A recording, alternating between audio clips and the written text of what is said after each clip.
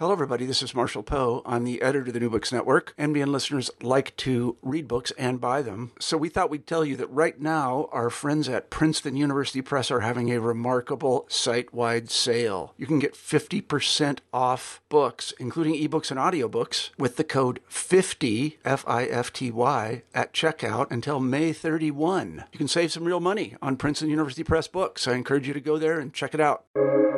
Welcome to the New Books Network. Welcome back to the New Books Network. I am your host, Stephen Dozeman. The 19th century German philosopher Friedrich Nietzsche stands among the canon's most cited figures, with aphorisms dotting texts on a variety of topics, and his name evokes a strong response from almost anyone who has ever heard of him. His aphoristic and poetic writing style have made it difficult at times to understand what he meant, although the wealth of commentaries pulling him in a variety of different directions points to the fact that he did mean something. On the political right, he has been credited as an influence among many reactionary political movements, but even on the left, he is cited as an emancipatory figure, suspicious of the powers that be. Aside from these, his writings on art and psychology have remained influential for many. It would seem then that there are numerous Nietzsches one can pull from, and due to the loose nature of his writing, one would seem to be warranted in reading Nietzsche a bit more freely. However, that freedom and flexibility misses that there may in fact be a unifying thread to Nietzsche's thought, and it may in fact be a much darker thread than many of his apologists have realized. This is the main argument of the book we'll be discussing today, Domenico Lacerdo's Nietzsche, the Aristocratic Rebel, Intellectual Biography and Balance Sheet. Originally published about 20 years ago in Italian, it has recently been delivered to English audiences by Gregor Benton, and with an introduction by Harrison Fluss as part of the Historical Materialism book series. Clocking in at just over 1,000 pages, it is both a literal and figurative bombshell, delivering a rigorous and systematic account of Nietzsche's thought. A major part of the book's length comes from the fact that Lacerdo refuses to treat Nietzsche in isolation, and instead spends a large amount of time recreating Nietzsche's various contexts, 19th century Germany and Europe more broadly, as a way of making the political orientation of Nietzsche's thought all the more explicit. Through his investigation, Lacerdo reveals a Nietzsche who is committed to fighting against the democratic movements happening all around him, and being an advocate for a superior elite at the expense of everyone else, whose main purpose in life is to serve them. Context is important to any biography, including intellectuals often assumed to be above the fray of their own times.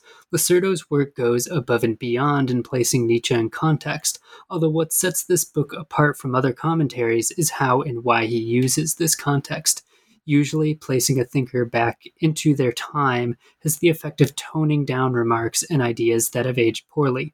Comments that have aged poorly are shown to have been commonplace in the time they were originally made and may have even been progressive by older standards. That does not happen here.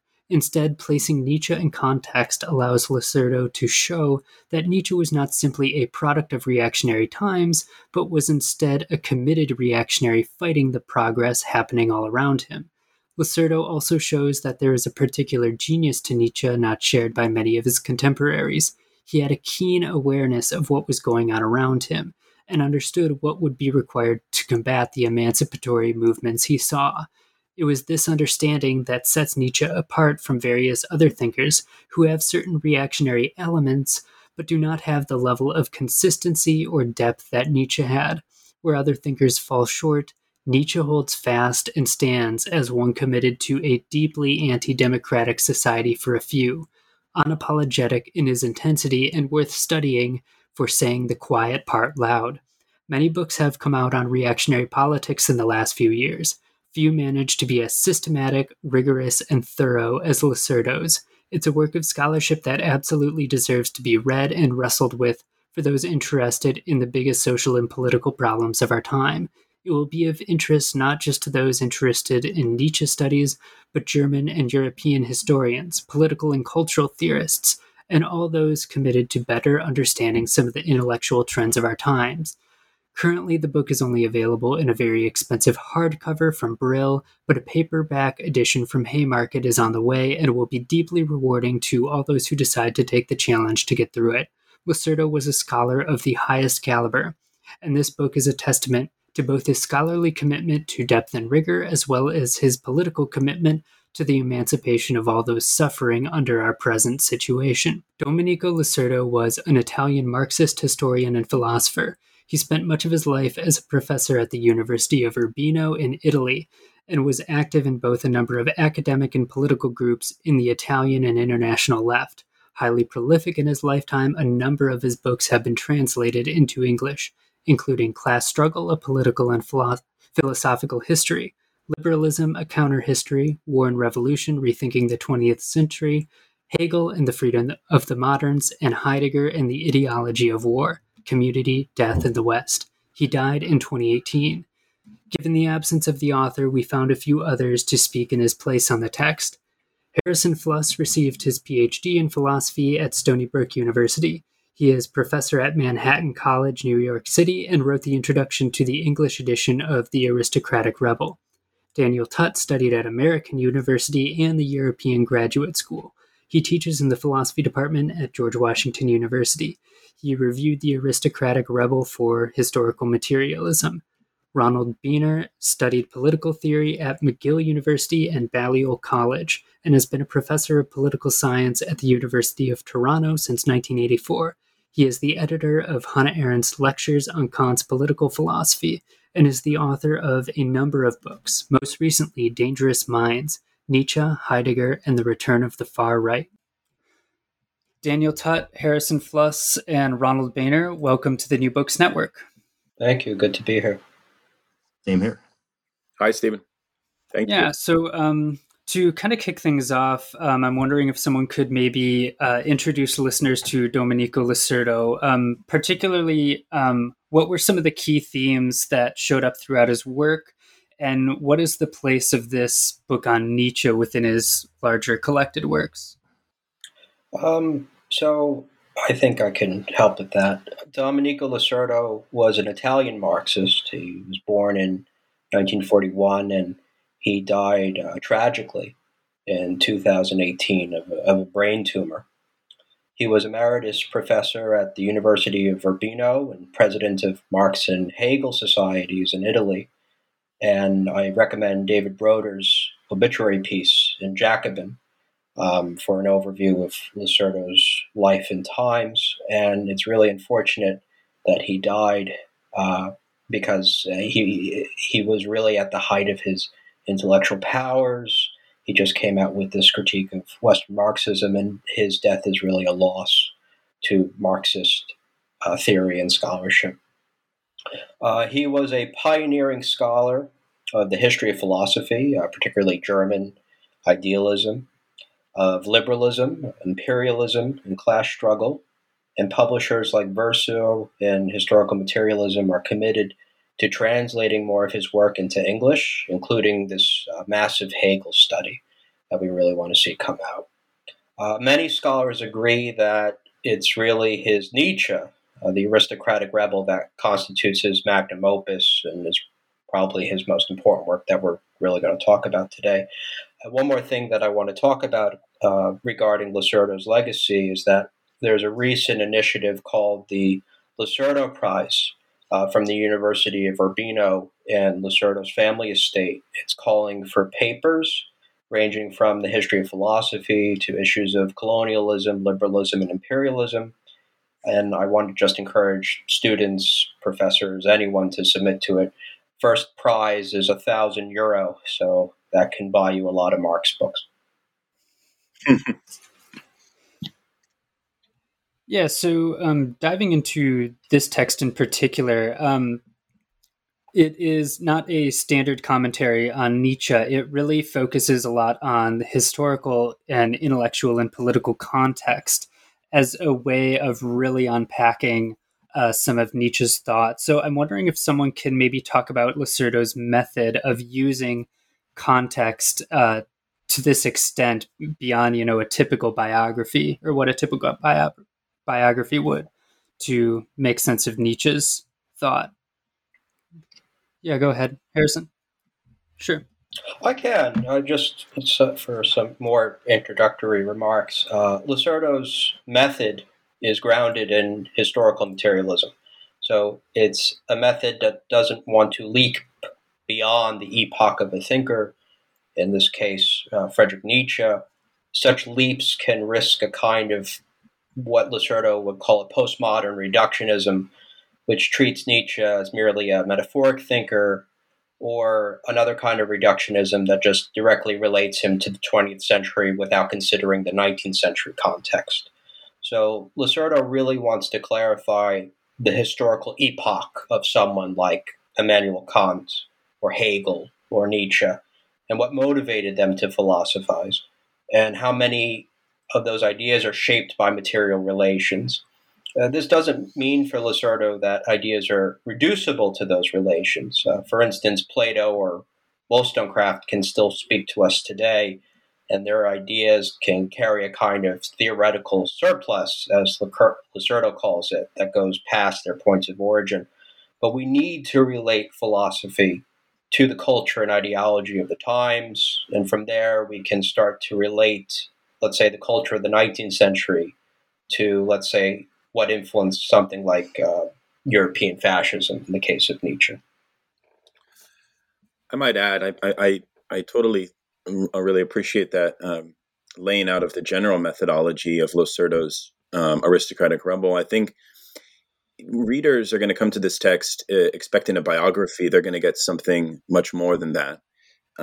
What we have here is a placing into context of the political and cultural and social dynamics following 1848 in Europe. And we have an introduction to not only the primary ideas, the currents of thought that influence Nietzsche, not only that, but we also are flung into a world of Nietzsche's world. What were the newspapers saying at the time? What were the prominent journalists saying at the time? What were the currents of thought that Nietzsche was not invested in per se, but which were running parallel to him, right? So how does Nietzsche speak to his own time? How is he situated in his own time is a very interesting thing, precisely because Nietzsche sought to make himself very untimely. So in that sense, Aristocratic Rebel provides a kind of missing context. And so one of the big themes in Nietzsche's scholarship is the notion of untimeliness, and the notion that Nietzsche can be read almost in an eternal or contextless way. So what Aristocratic Rebel does is radically situate Nietzsche. And in a way, what you learn as a reader is an in-depth portrait of late 19th century political life. Ronald, anything to add? Yeah, I have a few things to add. So, and I think the observations by Harrison and Daniel were extremely helpful. And but one thing I'd like to add is that a kind of contextualist approach to Nietzsche can sometimes have a kind of apologetic dimension. So I don't know if you look, for instance, at Robert Holub's chapter on eugenics in his recent book, Nietzsche in the 19th Century. So he's contextualizing Nietzsche. There was this whole elaborate discourse of eugenics. Nietzsche embraced eugenics, but Nietzsche sort of gets lost in his context, and it doesn't. His embrace of eugenics doesn't have quite the shock effect, or doesn't seem as radical when you contextualize him. Well, that's, I think, very much to his credit, that can never be said of Lucerdo. His way of contextualizing Nietzsche doesn't have any apologetic dimension whatsoever, and thankful that it doesn't.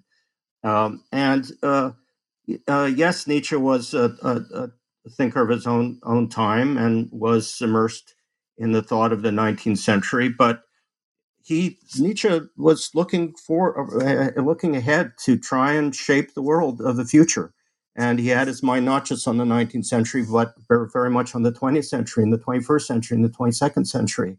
And there was a project here that was intended to stretch centuries into the future. And again, I think there's a way of doing contextualism that mutes the force of Nietzsche or de-radicalizes him or does apologetics on his behalf. And Lizardo never does that.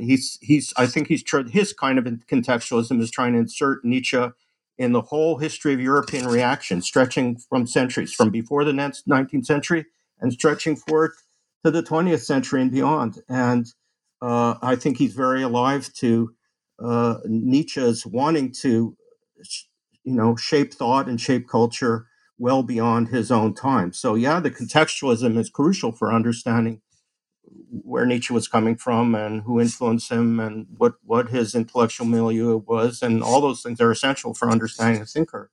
But there was much more at stake here than just, responding to 19th century debates. And, I don't think that one can fault Lizardo at all for over-contextualizing Nietzsche, but some of the other commentators, I think, can be so faulted. I mean, Hugo Drachon would be another example of someone who's, is concertedly contextualizing approach to Nietzsche, but with a kind of sometimes apologetic spin. And I think it's a strength of Lizardo that he's contextualizing in a way that avoids any kind of possible apologetics on behalf of Nietzsche. Yeah, absolutely.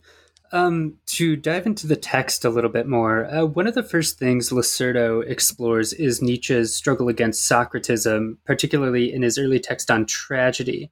And here, Lizardo argues that recent political events in France, like the Paris Commune, are a key for understanding this text. So, given Nietzsche is more prone at this point to broad historical survey, why are recent events in France so important for understanding this text in Lizardo's view?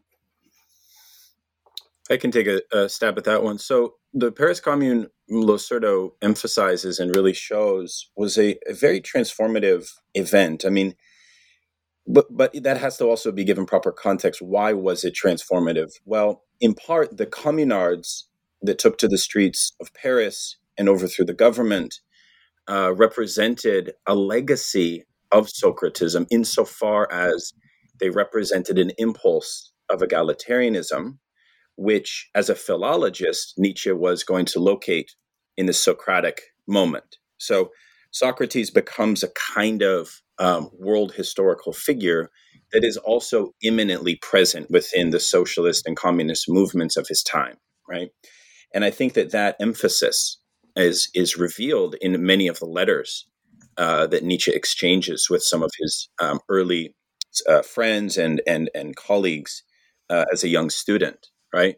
So we get a reaction to the Paris Commune, for example, where Nietzsche says, "This is the saddest day of my life," because there was a rumor that all of the communards had burned down the art in the Louvre, and Nietzsche was tragically responding to this moment. So what I think is very nice about situating this is also, of course, that Nietzsche was involved in the Franco-Prussian War, which was related to this uprising, and that in the post-1848 milieu of Germany, the social democracy government and the workers' movements around it were creating a dynamic of a kind of dichotomy within the human being.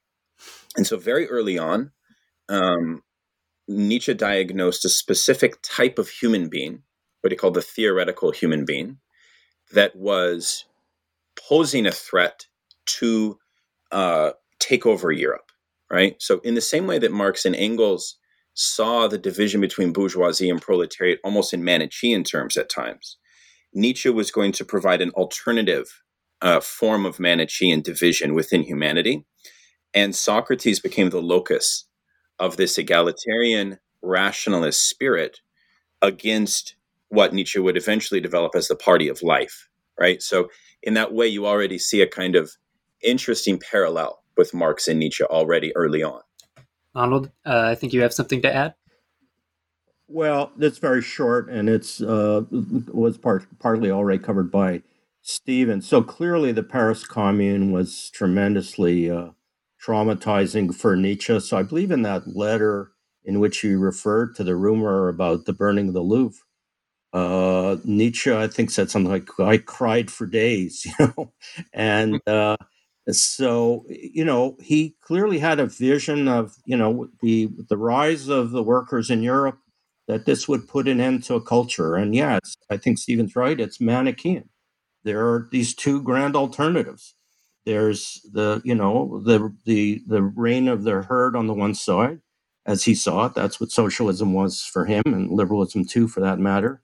And on the other side, culture, writ large, and he was on the side of culture. And in order for culture to be defended, liberalism and socialism and the whole egalitarian dispensation of 19th century Europe had to be defeated, and the stakes were super high. And this was the ultimate, cultural battle. And so the Paris Commune are really focused or encapsulated that cultural struggle. And Lizardo's absolutely right that this preoccupation runs through the whole of Nietzsche's work, and you can't begin to understand Nietzsche by abstracting from that or depoliticizing him. It was political through and through, because the fight for culture was a political battle. And I think Lizardo's 100% in the right to give that the focus that he does and devote 1,000 pages to it. Harrison, did you have something to add? I think it's worth mentioning that this year is the 150th anniversary of the Paris Commune, and that when Nietzsche was freaking out about these rumors given to him by Jacob Burckhardt, he wasn't the only one freaking out. Renan, Hippolyte Taine, George Sand, Flaubert, you had an entire constellation of so-called liberal intellectuals that were scared to death, and they started to become much more upfront and authoritarian in their thinking, dealing with this new phase of class struggle. And it's interesting, Lizardo says that a different title for The Birth of Tragedy could be The Crisis of Culture, from Socrates to the Paris Commune, because Socrates' theoretical optimism focuses on worldly happiness for Nietzsche at the expense of true culture, that it's this idea that we can know the world and hence change the world for the better. And that kind of shallow optimism for Nietzsche is totally incompatible with culture, which rests in a Dionysian mystery, and that with this abolition of culture for Nietzsche also comes the abolition of slavery. And we can talk more about that soon, I think. Yeah, moving right along. So from here, Lizardo traces a steady development of Nietzsche's towards what we might call the mature aristocratic radicalism that Lizardo is trying to track down and develop. So what were the key stages in this development? And more importantly, what was the underlying arc that unifies this trajectory for Lizardo and for Nietzsche? Harrison? Sure. So in terms of the unifying arc, it's an opposition to socialism. That is the red thread for Lizardo that connects the various phases of Nietzsche's thinking. So to go into the four stages that Lizardo talks about, the first stage is what we would call his young Wagnerite Schopenhauerian phase. This is the so-called metaphysical stage. Here we can consider The Birth of Tragedy, our main text, and this is where Nietzsche denounces the hubris of reason in mass society. This is also the period where Nietzsche writes of the international hydra of Franco-Jewish leveling and the cultural shallowness of Latin civilization. He's very Judeophobic in this phase. There's a second stage, which Lizardo calls the solitary rebel stage, where Nietzsche is criticizing a kind of Burkean conservatism, a kind of populism that's stuck in the traditionalism of the past and has too many hopes in the people as being a source for cultural regeneration. This is an individualistic model of counter-revolution needed to fight the herd, and you see this primarily in Untimely Meditations. The third stage is the so-called Enlightenment middle period, and I think it's important to know for Lacerdo, this really isn't a authentic kind of Enlightenment philosophy. It's a kind of fake positivistic Enlightenment. And Nietzsche uses this idea of skepticism and reason to debunk revolutionary movements and ideas of the Enlightenments that center around equality and justice. He wants to debunk these as unscientific, to make the Enlightenment safe from democracy and radicalism. So this is why Nietzsche dedicates his books to Voltaire, like Human All Too Human, while he attacks Rousseau and socialism. And then in the last phase, after his break with Paul Rée, Nietzsche turns against Enlightenment itself as a species of slave morality, that even something as abstract as causality can be a force for radicalism, Jacobinism, socialism. So it's not only Rousseau's general will, but something like Descartes' cogito is responsible for socialism, this idea that we are all thinking human beings. And Nietzsche thinks this idea of the human, or even the idea of the concept, harbors these ideas of equality that must be destroyed, that future socialist revolutions cannot be fought with mere positivistic skepticism. You need a new kind of knowledge, a new kind of gospel proclaimed by Nietzsche's Zarathustra. So this is the final phase of mature aristocratic radicalism, which has broken from any form of slave morality for Lacerdo. So there's a trajectory, there's an evolution, there's a momentum, and it heads towards what we know really as Nietzsche proper, the text of Zarathustra, Antichrist, Twilight of the Idols, Ecce Homo. Yeah, Ronald, do you have something you want to add? Yeah, just a few words. So, first of all, the label aristocratic radicalism, this didn't come from Lacerdo, it didn't even come from Nietzsche. It was coined by the Danish literary critic Georg Brandes, and who had some relations with Nietzsche, and they corresponded. He put this to Nietzsche, and Nietzsche embraced it quite warmly, thought it was an appropriate label, and does indeed capture, you could arguably, the core of Nietzsche, which is a rebirth of aristocracy. And, I think it's important to reflect on why so much hangs on the French Revolution. Well, the French Revolution was a kind of delegitimization of aristocracy in Europe. And Nietzsche very clear-sightedly saw that that's what was at stake. He referred to it as a kind of plebeian revolt against the last aristocracy in Europe.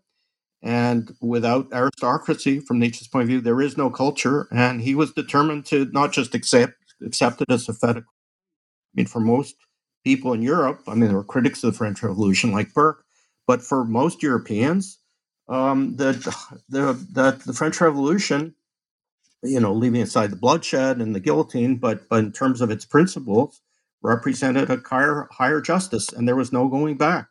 And once one had established the pillars of an egalitarian political culture, that this was a definitive outcome. Well, it wasn't a definitive outcome for Nietzsche. Again, there are others for whom, it was still kind of an open struggle, whether pre-French Revolution, post-French Revolution. Meister, for instance, was not saying, well, aristocracy is dead in perpetuity. But Nietzsche, I think there was a willingness to do whatever is required to undo the French Revolution.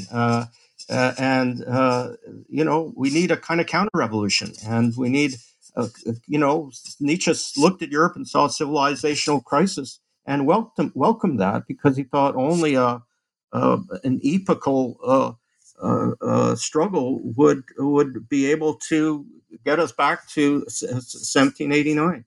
And so I think Nietzsche understood those stakes very clearly, and that's the meaning of aristocratic radicalism. I mean, the 20th century it came to be called conservative revolution, because it would take a bona fide cultural revolution to dismantle the egalitarian dispensation that the French Revolution had established. Yeah, moving right along, one thing that comes up throughout the text in a number of different ways is anti-Semitism, which was, of course, a major element of Nietzsche's cultural and intellectual milieu. As Nietzsche's own thought developed, so did his thinking on Jews and all the issues surrounding Jews, especially in 19th century Europe. So can we unpack some of what Losurdo finds here?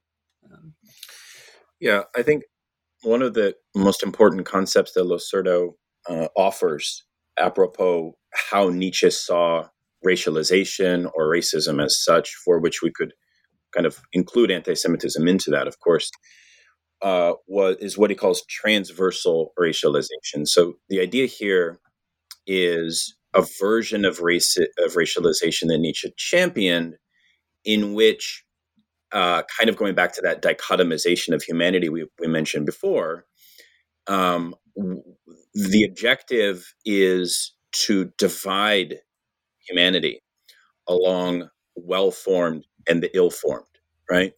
So it's not the same type of essentialization of anti-Semitism that we see, for example, in Wagner, right? It's not a type of anti-Semitism that is taking, Jewish capitalist class in total, right? Rather, it's trying to kind of return to an Old Testament division of humanity, and pulling a lot from kind of Schopenhauer's interest in the Indian caste system, what is called the Chandala class, which for those of us who know Zarathustra know that Chandala is mentioned there and elsewhere.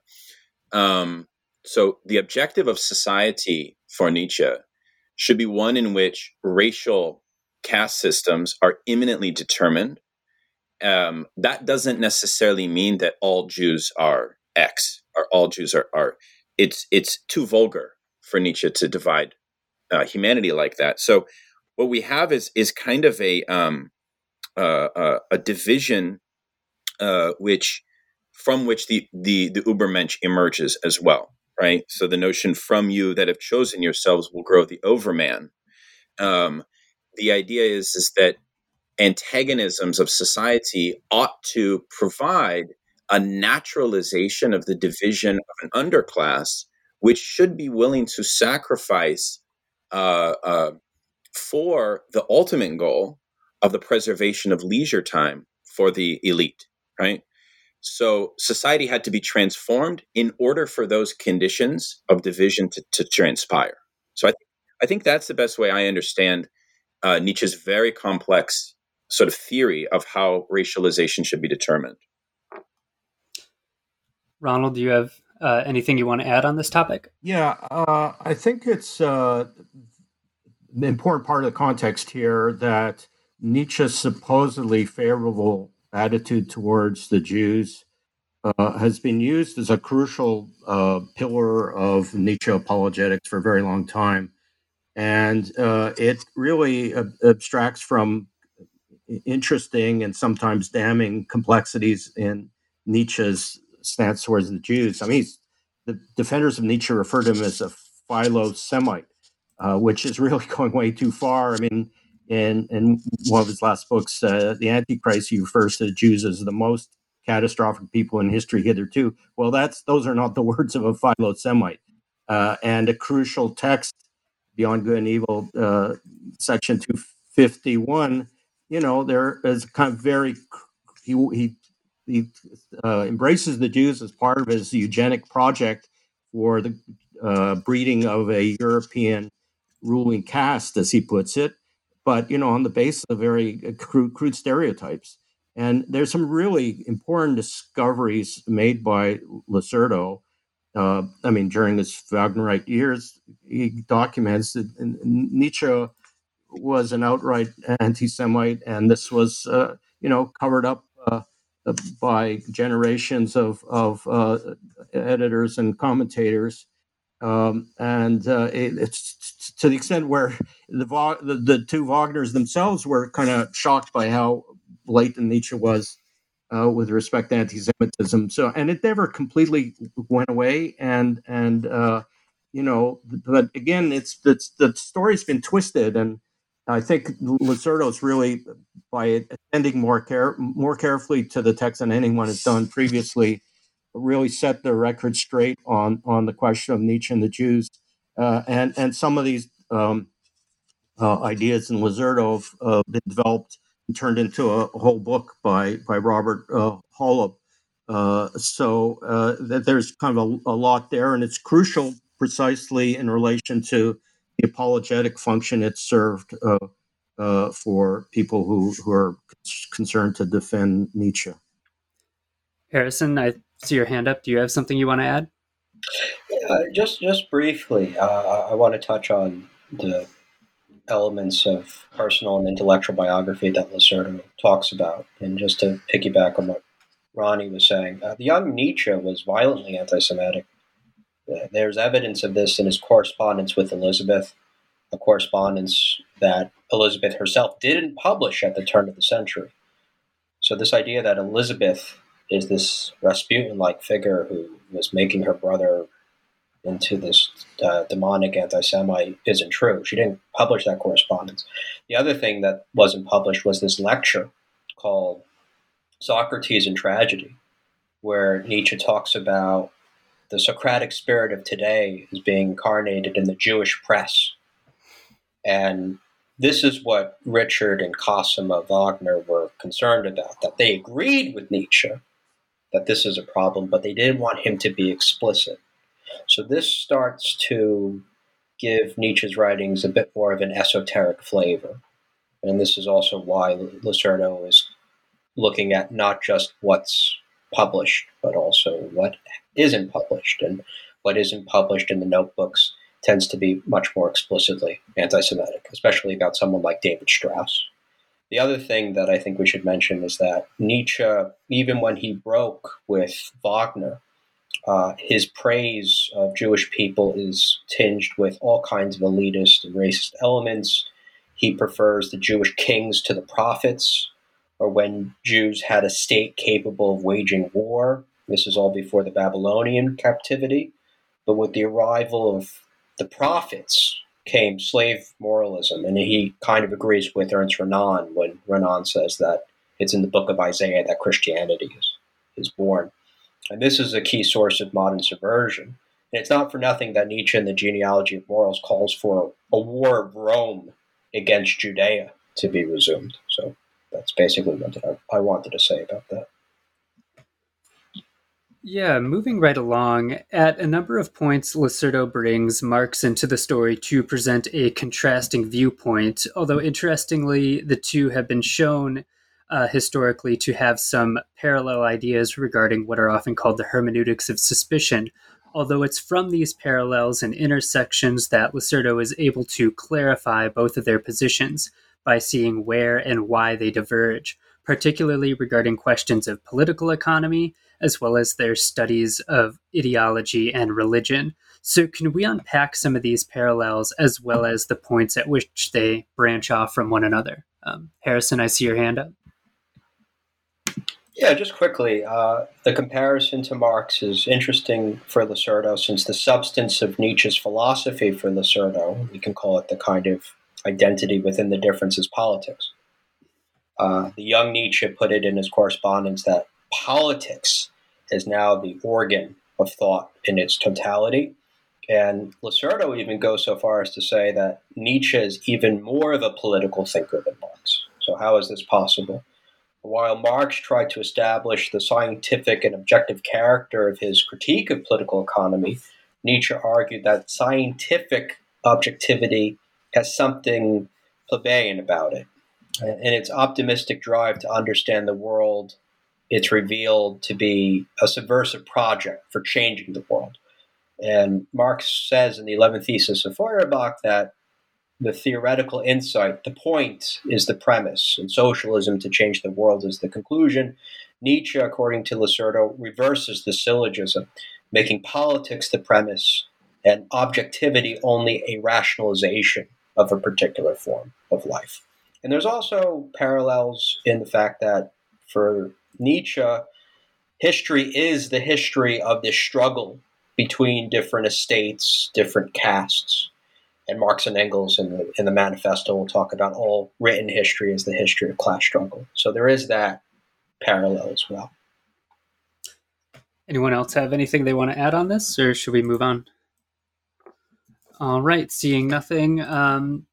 So perspectivism is often credited to Nietzsche, and it's often seen as being a subversive methodology in a way that is useful for those fighting for emancipation. But interestingly, Lacerda argues that Nietzsche's perspectivism was developed with a very different political intention in mind. So what does Lacerda see in perspectivism and the kind of hidden political baggage that has often been ignored? Daniel? So I can discuss this. So, one of the really nice contextualizations that Lacerda makes here is a debate around a political epistemology following the French Revolution and the way in which there was a kind of dispute amongst a lot of liberal philosophers about the status of the realism of Jacobin forms of equality, right, versus more nominalist, so thinkers like de Tocqueville were very much opposed to the very definition of equality having a kind of realist status. And in his early reading of Schopenhauer, Nietzsche kind of fell back on this nominalist option. But what Lacerda shows is that Nietzsche ultimately, and he's of course credited with inventing a form of thinking through perspectivism here, which is actually a break from the realist nominalist debate, which was going on amongst political philosophers of the time. So perspectivism was a way in which, for Lacerda, which also, of course, has an entire consequence of the eventual development of the eternal return of the same, right? So there's a whole theory of time, which is developed here. But what Lacerda shows, I think, in a very nice way, is the way in which perspectivism was itself a refined epistemological approach that was seeking to retain a certain form of aristocratic individualism, right? Because the consequences of this debate had everything to do with the post-French revolutionary status of a certain form of egalitarian relationship to the status of real universals, right? And so perspectivism was a radical break. And part of that we should also add, which I think Harrison mentioned before, is that it's therefore very necessary to also make a philosophical assault on the history of Cartesian rationalism in so doing. And so what you have for Nietzsche is the way in which the legacy of Cartesian rationalism, which we saw obviously through Spinozism and also in Hegel, was a general support of the theoretical human being, of this kind of proposal of a form of equality, which proposed the notion that thought holds the capacity for the modification of existence, right? So perspectivism was a way to fundamentally push back on the idea of consciousness thought of as a rationalist project.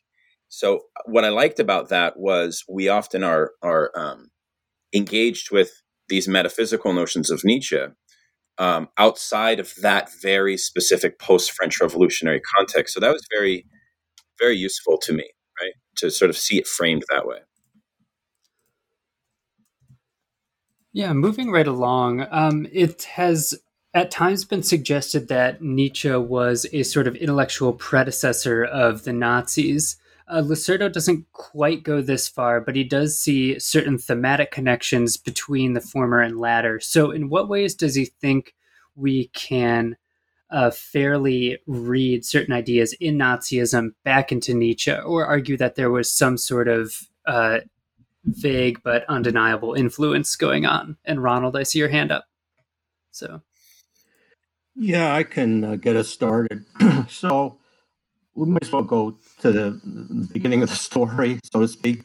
So in it's very familiar to anyone who's acquainted with Nietzsche, but I don't know who'll be watching this podcast, so I might as well assume nothing. In 1950, Princeton philosopher Walter Kaufmann published an extremely influential book called Nietzsche, Philosopher, Psychologist, Antichrist, in which offers a very ambitious rehabilitation of Nietzsche. Of course, in the first half of the 20th century, Nietzsche was associated with things that were turned out to be politically catastrophic. And Kaufmann really pioneered the kind of rehabilitation of Nietzsche in the face of any connections he might have had with fascism. Very successful a project on Kaufmann's part. The dominant Nietzsche became a Nietzsche who was benign or even considered emancipatory in various ways. And then in the later decades of the 20th century, you could say the French Nietzscheans radicalized kind of the picture of Nietzsche as belonging to the left, as an emancipator, and most importantly, I guess, Foucault, Derrida, and Deleuze. And this, again, kind of further entrenched this picture of Nietzsche, who had no connections with the right or the far right, who had no connections with fascism, that supposedly this was totally unfair to Nietzsche. Well, I think Lizardo's book is easily the most ambitious, return to sanity, I think, that's so much in Nietzsche's writings. And really, the intellectual core of Nietzsche has to be cast aside, because Nietzsche is shouting from the rooftops his hatred of equality, of liberalism, of democracy, of socialism, of women's rights, and it's articulates so clearly and unmistakably in Nietzsche. It requires a really willful determination to sanitize and domesticate and liberalize Nietzsche and whitewash Nietzsche. And it's very important to kind of see what the fascists of the first couple of decades of the 20th century saw very clearly, that Nietzsche is their guy, and he helped inspire the politics of the right in the 20s and 30s. And Lizardo's absolutely right. Every leading fascist understood Nietzsche to be the inspirer of their politics, including Hitler. And Lizardo very thoroughly documents affinities between Nietzsche, the key themes in Nietzsche, central themes in Nietzsche, and themes in Hitler and in the leading Nazis. And it's all spelled out. And anyone who reads those pages, I think, has to own up to it, that Nietzsche had a political project. The political project was the overthrowing of the egalitarian dispensation that was ruling Europe, and the fascists were the executors of that project. I mean, it doesn't mean to say Nietzsche would have been happy with everything that the fascists or the Nazis did, but in some broad sense, their political revolution was a Nietzschean revolution. They understood it, and I think it's a major service politically, intellectually, for Lizardo to, force Nietzsche's defenders to kind of actually go back and look at the text and what's central to the text. I guess I'll hand it over to Harrison now. I could go on much longer, but I shouldn't. Well, thank you, Ronnie. That was great. I think Lizardo is careful to situate Nietzsche in the context of the Second Reich before he makes any connections to the Third. But there are connections, and he doesn't shy away from making them. It's true that if you want to criticize Nietzsche as a reactionary, there's enough rope that the Second Reich provides. You don't necessarily need the piano wire of the Third, but the piano wire is there nonetheless. So Nietzsche's anti-nationalism was an appeal to empire. He found nationalism too democratic. And it's not obvious that Hitler was simply a nationalist, since he had megalomaniacal dreams of empire too, and sometimes compared himself to a Roman emperor like Nero. The Nazis had pan-European aspirations and wanted to rule the planet, not just Germany, and this would be the right scale of ambition for someone like Nietzsche, what he calls grand politics. And then to see Nietzsche, as we said, as simply philosemitic is very one-dimensional, and Lacerdo shows why this is simplistic. Lacerdo points out that a proto-Nazi like Houston Stewart Chamberlain didn't condemn all Jewish people, but that still doesn't make his thinking any less anti-Semitic.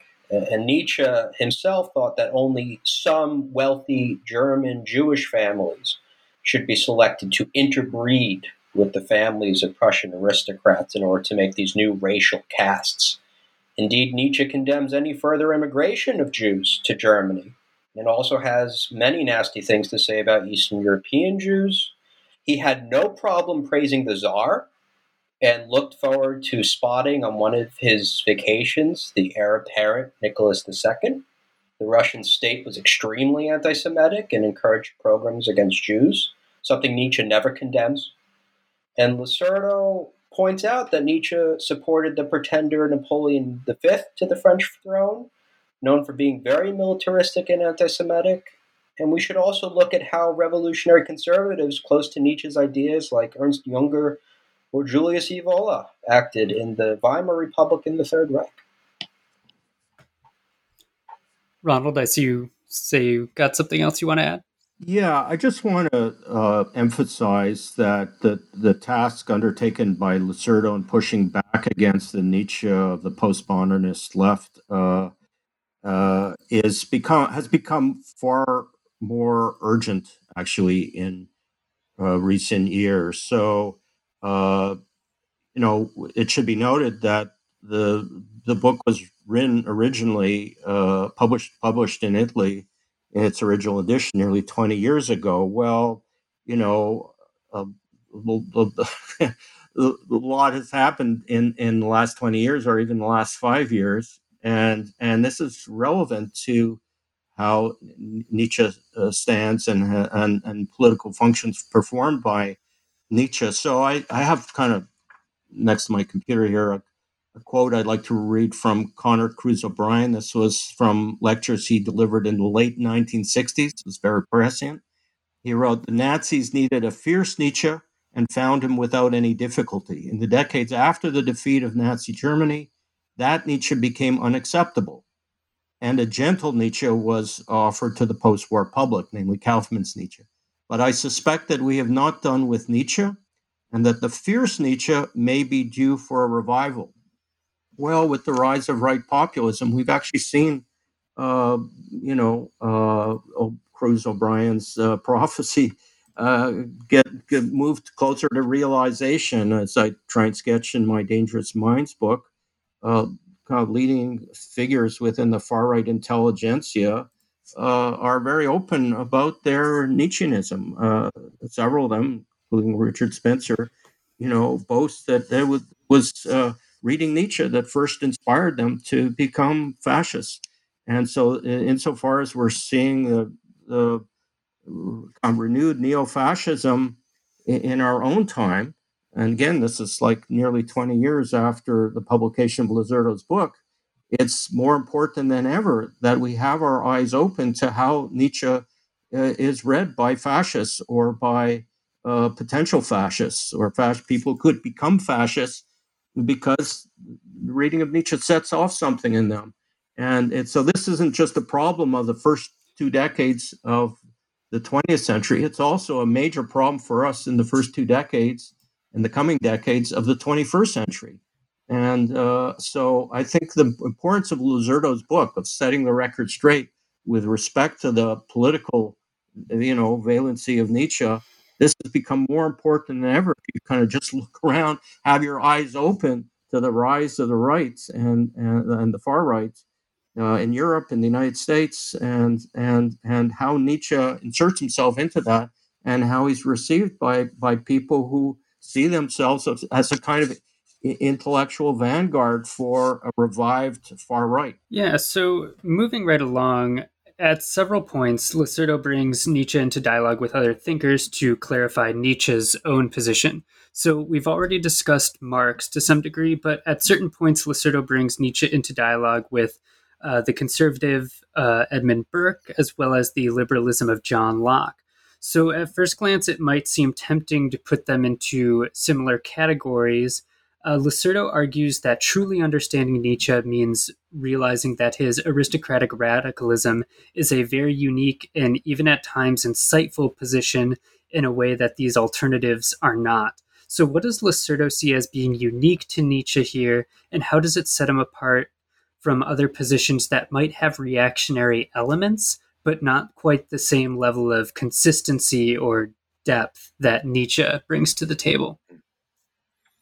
I can say something briefly to kick it off here. I mean, I think one of the nice contributions of Aristocratic Rebel is placing Nietzsche's theory of individualism into a certain contrast and seeing, yes, Stephen, you're right. Liberal philosophers like de Tocqueville, Locke, or Mill by no means are embracing this radical aristocratic project.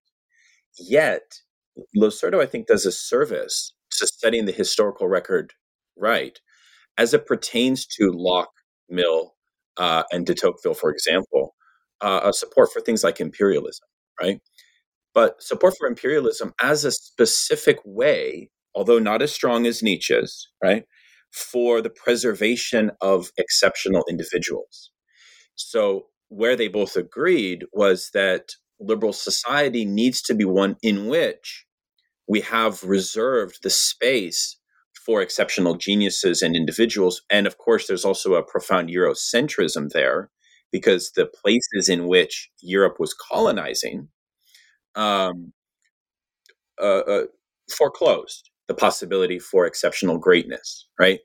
That's number one. Number two, where a lot of where Nietzsche did align with a lot of liberals was also in seeing imperialism, although also looking at slavery, which we can talk about, but just to look at imperialism for a moment. Where they aligned was that imperialism also offered the opportunity for an imminent racial determination of the status of uneducated workers. So if we send the young workers off to fight in Africa or Asia or far off lands, they might have the opportunity to exert their greatness, right? So you see this with not as strong of a contrast in liberal philosophers. So that was a very eye-opening contrast for me. All right, Ronald, I see you have your hand up. Yeah, I'll try and keep this short. So specifically on Nietzsche and Burke. So in the discussion early in the book, in chapter 2, I think Lacerdo focuses on certain affinities between Nietzsche and Burke with respect to their critiques of abstract rationalism in the Enlightenment. And sure enough, Burke was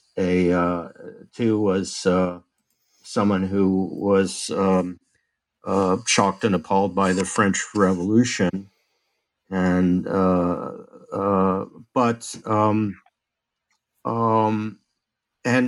I think that's fair enough. That there is a kind of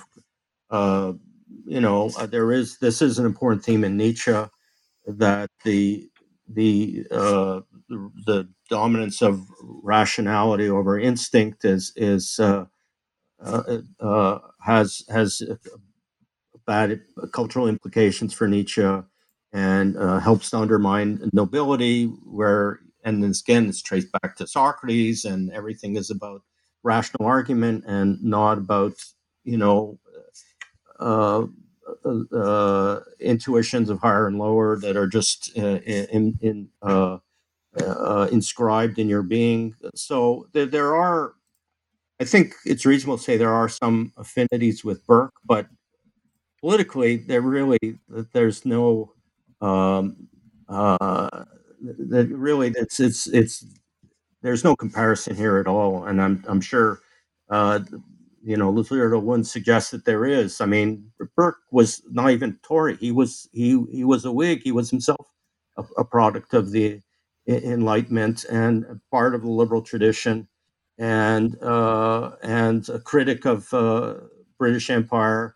And I think the appropriate rubric under which to classify Nietzsche is, as I mentioned earlier, it's what came in the early 20th century be called the conservative revolution, that we need a civilizational upheaval to undo the egalitarian dispensation, and that Nietzsche is prepared to raise the stakes up the ante up to the sky if that's what's required in order to reestablish aristocracy.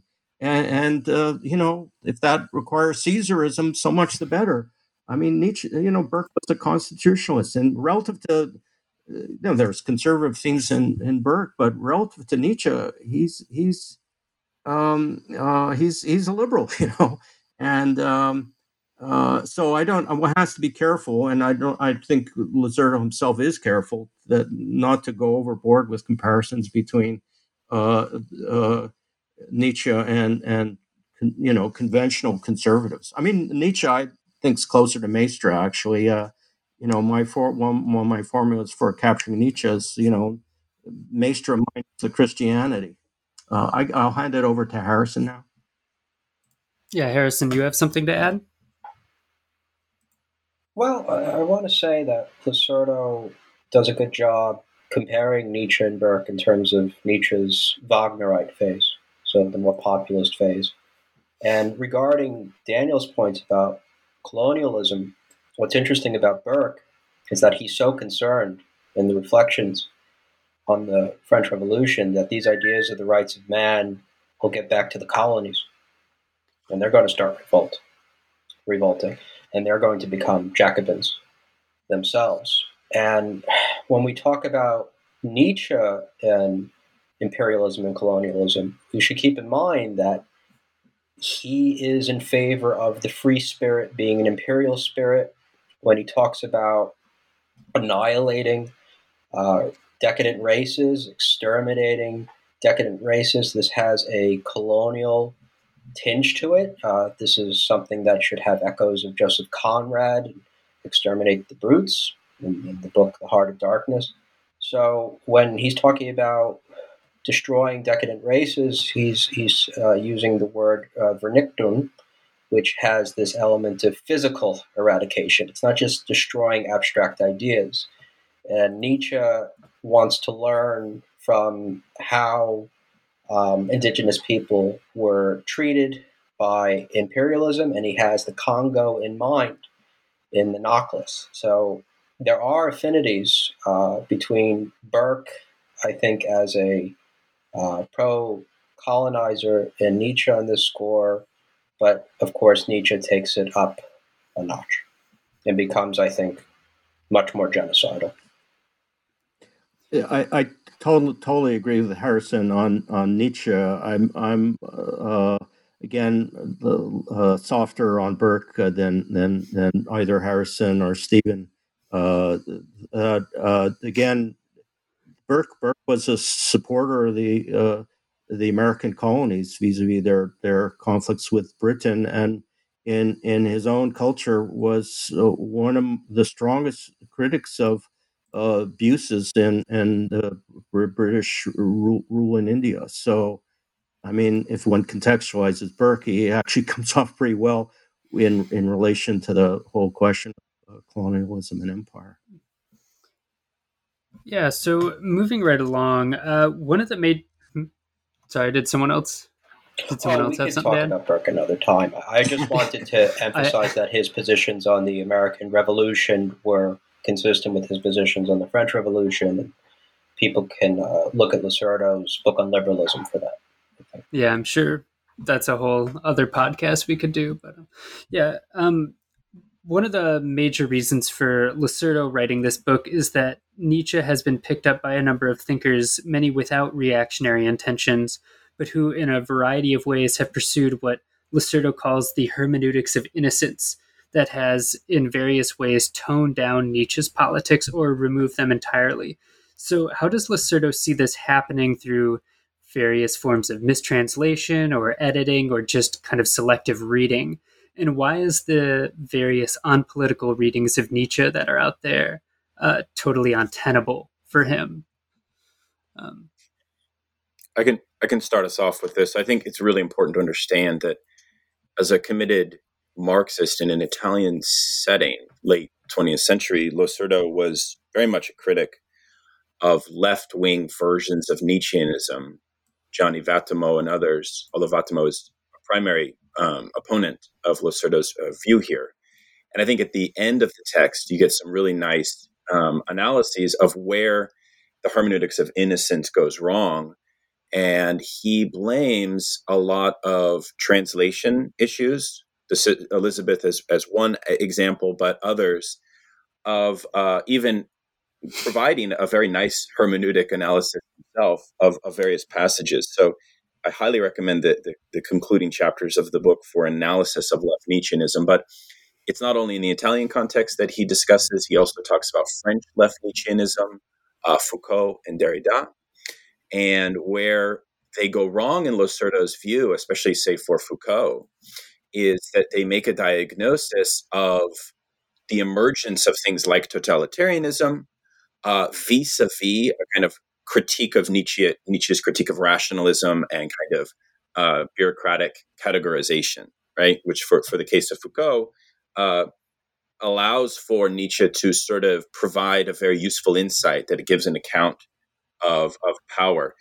Where I think Lacerdo wants to correct the Foucauldian thesis of power, which Foucault's in part really influenced by Nietzsche, as we probably all know, is by contextualizing Nietzsche's critique of power in this very specific post-French revolutionary scene and reading Nietzsche as well as his philosophy, A, as a political thinker first and foremost, and B, as one who's trying to create a comprehensive philosophy in opposition to these trends post-French Revolution. So there's that.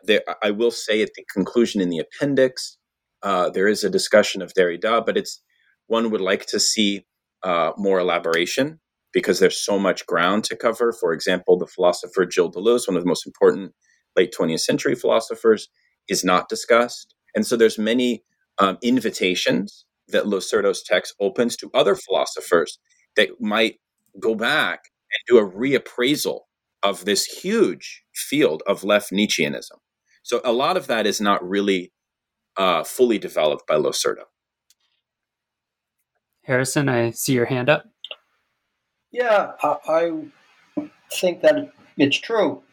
Lacerdo doesn't directly address Foucault or Derrida or Deleuze, but it's interesting that recently we see more studies inspired by Lacerdo coming out and essays that do address those particular thinkers. So recently it was announced that Jan Raymond's book on left Nietzscheanism, which deals with Deleuze, Derrida, and Foucault, that is in part inspired by Lacerdo. That is coming into English. Very excited to talk about that. And Matthew Sharp just wrote an essay about Deleuze's book, Nietzsche and Philosophy, directly inspired by Lacerdo's book, The Aristocratic Rebel. But I also want to say that Nietzsche himself is involved in this process of infinite interpretation. He wasn't someone that wanted to hide from society or even the left, but was explicit about infiltrating democratic movements and using them for his own ends of aristocratic radicalism. This is demonstrated in Lacerdo, but also in, let's say, Jeffrey White's Nietzsche's Corpse. The kind of irony and radicalism Nietzsche promotes seems attractive to people on the left, but what the hermeneutics of innocence does is detach the political effects from certain ideas like eternal return or the Übermensch. These concepts are not neutral, and they can make left-wing commitments to egalitarianism or democracy incoherent.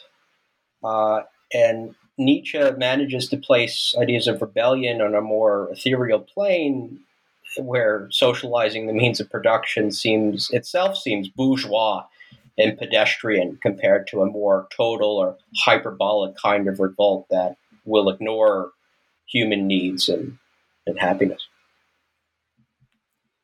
Yeah, Ronald, I see you have your hand up too. I know you have thoughts on this, so. Yeah, yeah.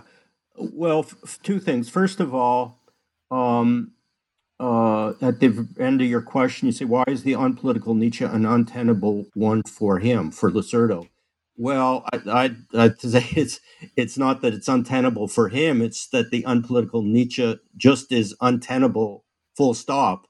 And it's a kind of perversity of decades of Nietzsche scholarship and not Nietzsche reception, that the unpolitical or apolitical or depoliticized Nietzsche has been considered in any way untenable, because that's just it's just perverse. I mean, and again, as I said at the beginning, it's a kind of return to sanity for which we all should be extremely grateful to Lucerdo. I mean, for Nietzsche, Lucerdo's basic thesis, the thesis of the whole 1,000-page book, is that Nietzsche is through and through political, and that is just plain correct. It's just accurate. I mean, for Nietzsche, the core problem is that modern culture is not a real culture.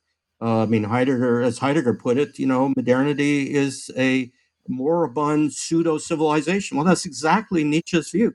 And to correct that for Nietzsche requires a kind of not just a cultural revolution, but a cultural political revolution, that we have to overturn a political dispensation in order to return to a culture that's a real culture, to return to a civilization that's a real civilization.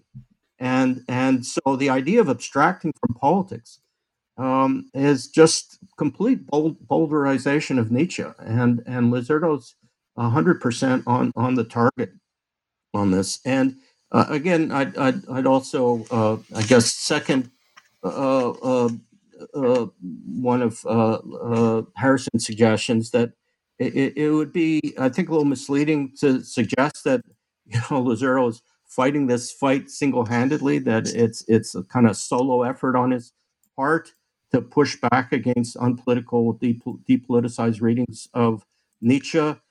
Jeff Waite's book Nietzsche's Corpse, very different kind of book from Aristocratic Rebel, but it is in its own way just as epic and a effort on behalf of the good cause of restoring Nietzsche, restoring the politics to Nietzsche, and pushing back against left Nietzscheans.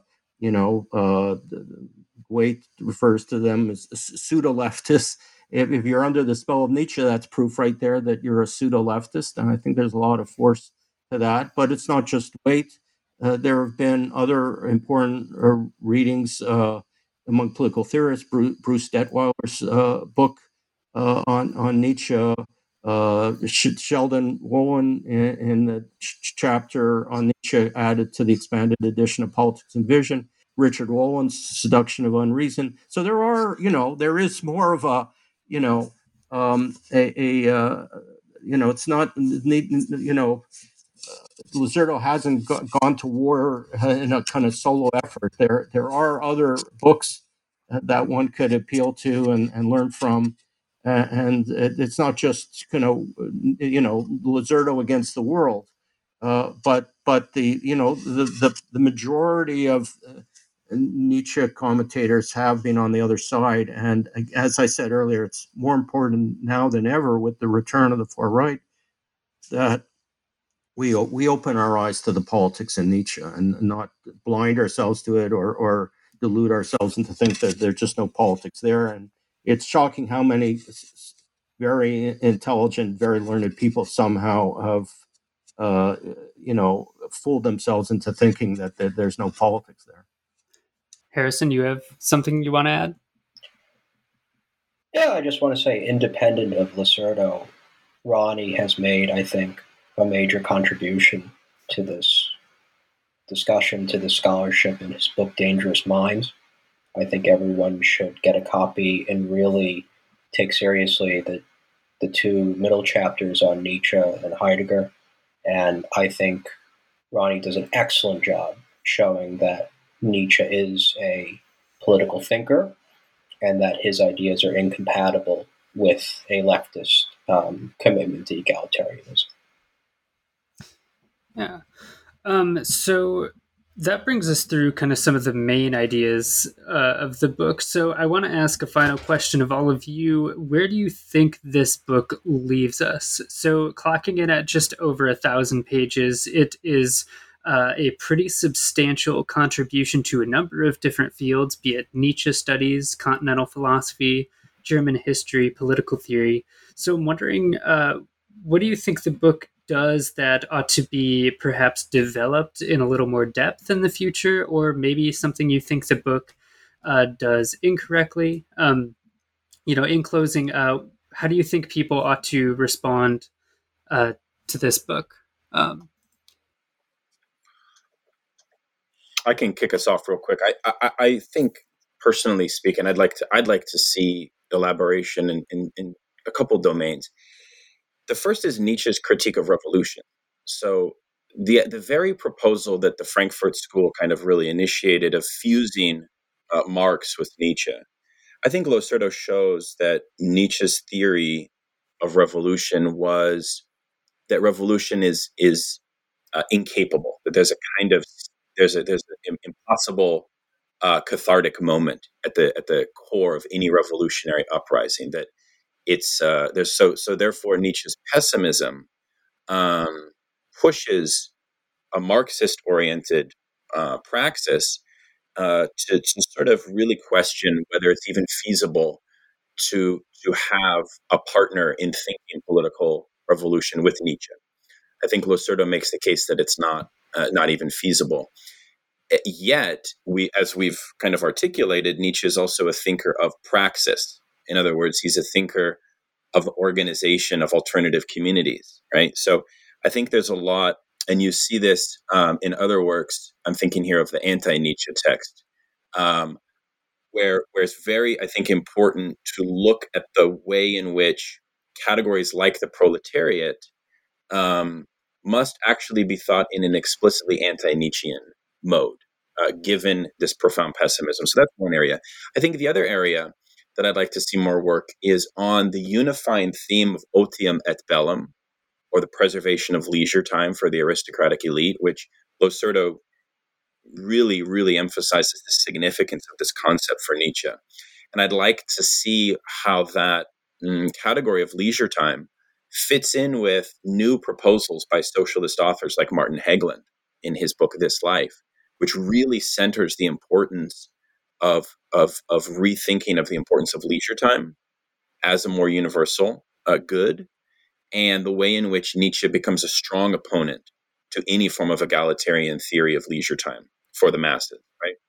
So those are two areas, but there's many more. Also, of course, the way in which we can go back and unearth the metaphysics of Nietzsche with this new centered perspective on the political commitments, I think would be another really, really important task of scholarship.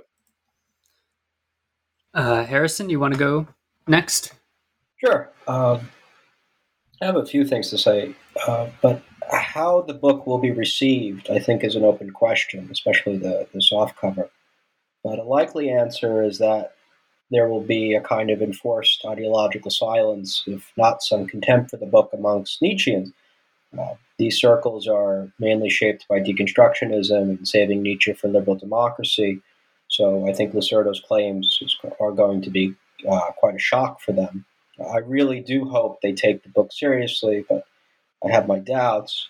I do have high hopes for the broader academic community and students, especially those who are concerned with the rise of authoritarianism and fascism. Nietzsche is unfortunately making a comeback in so-called alt-right circles, as Ronnie pointed out.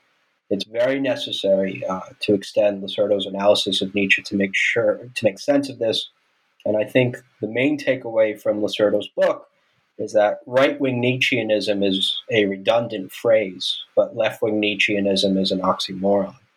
That doesn't mean, and I've seen this on social media, that Lacerdo's book wants to cancel Nietzsche. No one is saying don't read Nietzsche. No one is saying don't teach Nietzsche. I teach Nietzsche in my philosophy classes. No one's saying don't devote your scholarly time to Nietzsche. But what Lacerdo is saying is that while we can learn from Nietzsche, and there is a theoretical surplus to be gained from Nietzsche, we can't become, and we shouldn't become Nietzschean. That's what he's saying. Ronald, you want to close us off here? Yeah, briefly. So when you ask what would you like to see, well, I'd like to see people read Lacerdo's book. And here I'm very much in agreement with Harrison. So I would hope that what reading these 1,000 pages would lead to is people actually rethinking their reception of Nietzsche. But my fear, like Harrison's fear, is that the defenders of the liberal leftist and postmodernist Nietzsche's are by this point too entrenched in those images of Nietzsche to really for Lacerdo to have the effect on them that he have. I hope I'm wrong about that. I hope Harrison's wrong, but like him, I'm a little doubtful whether Lacerdo will have the effect on the broader Nietzsche reception that all three of us, I think, very much would like to see. And just one last quick thing about the theme of Nietzsche and revolution. And I think Daniel's assumption seemed to be, well, revolution means, egalitarian or leftist revolution. Well, Nietzsche himself was a revolutionary, and there are revolutions of the right. I mean, Nazism, 1933 was also a revolution. And that's what Nietzsche wanted. He wanted not revolutions that were bottom up, revolutions of the people, but revolutions that were top down by ruthless rulers. And in that sense, it's one revolutionary vision against another revolutionary vision. It's not an accident that followers of Nietzsche in the 1920s in Weimar Germany called themselves, called their vision, their political vision, the conservative revolution. It was meant to be also revolutionary. So I think that's kind of just a kind of quick correction that Nietzsche's anti-revolutionary. He's pro-revolutionary, but he wants an aristocratic revolution and not a liberal or socialist revolution. That's absolutely true. Yeah, I think there's a nice discussion there also of the idea that an egalitarian revolution will always reproduce and intensify resentment. So it's in that way that the objectives of left-oriented revolutionary projects must be fundamentally off the table. So it's therefore beyond an irony to even fuse a revolutionary philosopher like Marx with Nietzsche. That was kind of my point, which is it's an odd couple. And I think that if we're lucky, this book will at least encourage Marxist thinkers that do find an ally in Nietzsche to at least reconsider that allyship. Yeah. So the book is Nietzsche, the Aristocratic Rebel by Domenico Lacerdo. And so that brings us to the end of my questions. So Daniel Tutt, Harrison Fluss, and Ronald Boehner, thank you so much for all being with us. Thank you. Thank you.